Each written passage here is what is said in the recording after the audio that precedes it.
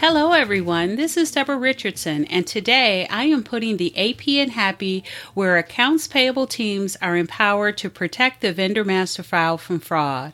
This podcast will give a voice to accounts payable team members by talking about the growing reality of cyber attacks in their world and which vendor setup and vendor management techniques they can apply to protect the vendor master file from fraud.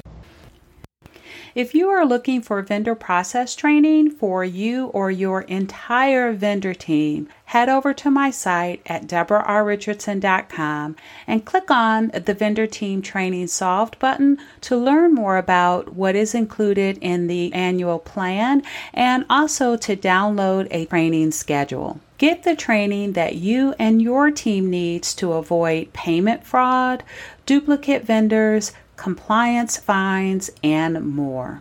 So you were approved for a tool to check bank account ownership, and you're checking diligently each time you add or change a vendor's banking details. But you wonder, why are your match rates lower than you expected? One reason may be, keep listening,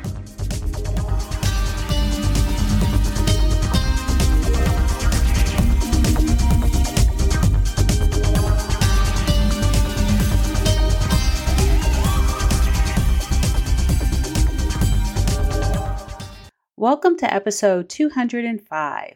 One possible reason your match rates may be lower than expected for bank account ownership validations. Wow, that was another long title, and I am switching over where my training courses are being housed, and I had to copy and paste all these titles, and I'm realizing just how long they really are. I'll get better at that. But it's true, you probably are right, realizing that you don't have as many matches or hits that are successful when you're doing your bank account ownership validations. And I know you were very happy when you had or got, especially if it took you a while to get approval to even get the service. And so let me just back up a little bit because I do want to talk about what they are. So the bank account ownership validation that I'm talking about in this episode is with either Early Warning System or their reseller GIAC systems. And so EWS or GIAC. And they rely on a database that institutions or financial institutions, so from mom and pops to credit unions to large banks, to voluntarily send them their depositor information. And not all banks do that, right? Because some banks are just too small. They don't have the staff or the ability to voluntarily send that information. But, you know, they're always increasing their footprint across the United States. It doesn't include international banks, but they are increasing, and they're a lot more than it was when I was looking at the service back in like 2016. And in addition to that, GIAC offers some additional validations or resources, databases to check. And so I'm not going to get into that here. I actually did do an episode on free and paid banking validation resources. And so if you want more of that information, check out episode 172. But here I'm going to talk about one possible reason that you may not get as many matches as you thought you would, like the percentage is down. Now, one reason is because all of the banks don't contribute their depositor information, and so that information is just not available to match to.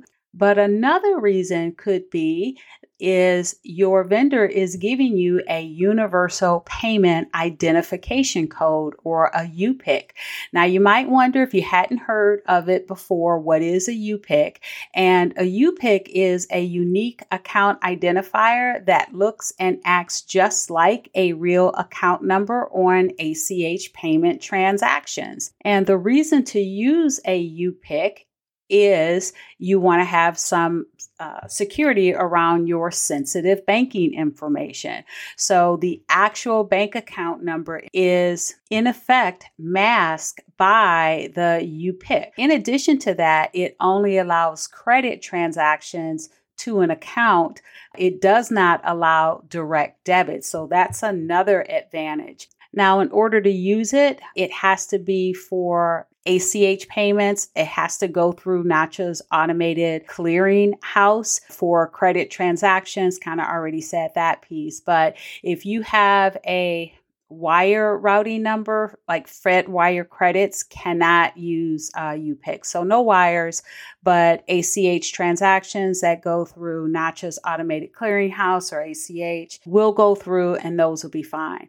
Now, if you want more information on that to see if maybe you can use that, if your maybe AR department is sending out invoices, they want to include the banking information on there, but want to keep it safe and not reveal the actual bank account number, they can reach out to the bank and ask the bank. Now, I did do a bit of quote unquote Google research, and I found at least one bank. Actually, it was probably more than one, but I know I found Truist, and Truist has a PDF that's just out there, and it talks about the Universal Payment Identification Code. It talks about what you can do or how you can, what it does, how you can get it. So if you're interested in that, reach out to your bank. I guess that would be more on the AR side versus AP.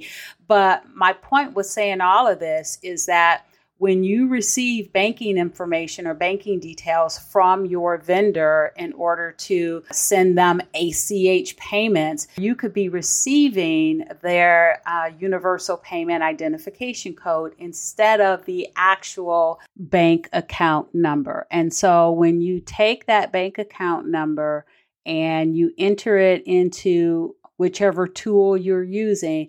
And by the way, lots of tools, so I won't say lots, but many third-party providers that have portals, they are using either GIAC or early warning system in order to give you the option to do the bank account ownership check through that portal. And so once you do that check, if you're using a UPIC number, it's not going to come back as valid because it's a UPIC number. And the thing about it is that you have no idea whether the vendor gave you a UPIC number in place of their bank account number. And so you go to do the bank account ownership validation, you enter in the UPIC number instead of the actual bank account number. And of course, it's not going to be a match.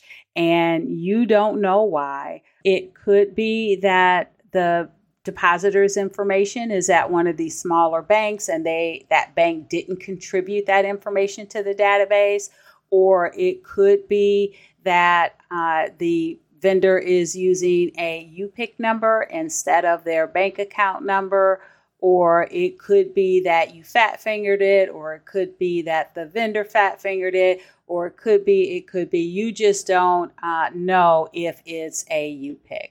So all of that to explain why there could be one more reason why the bank account validation was not successful.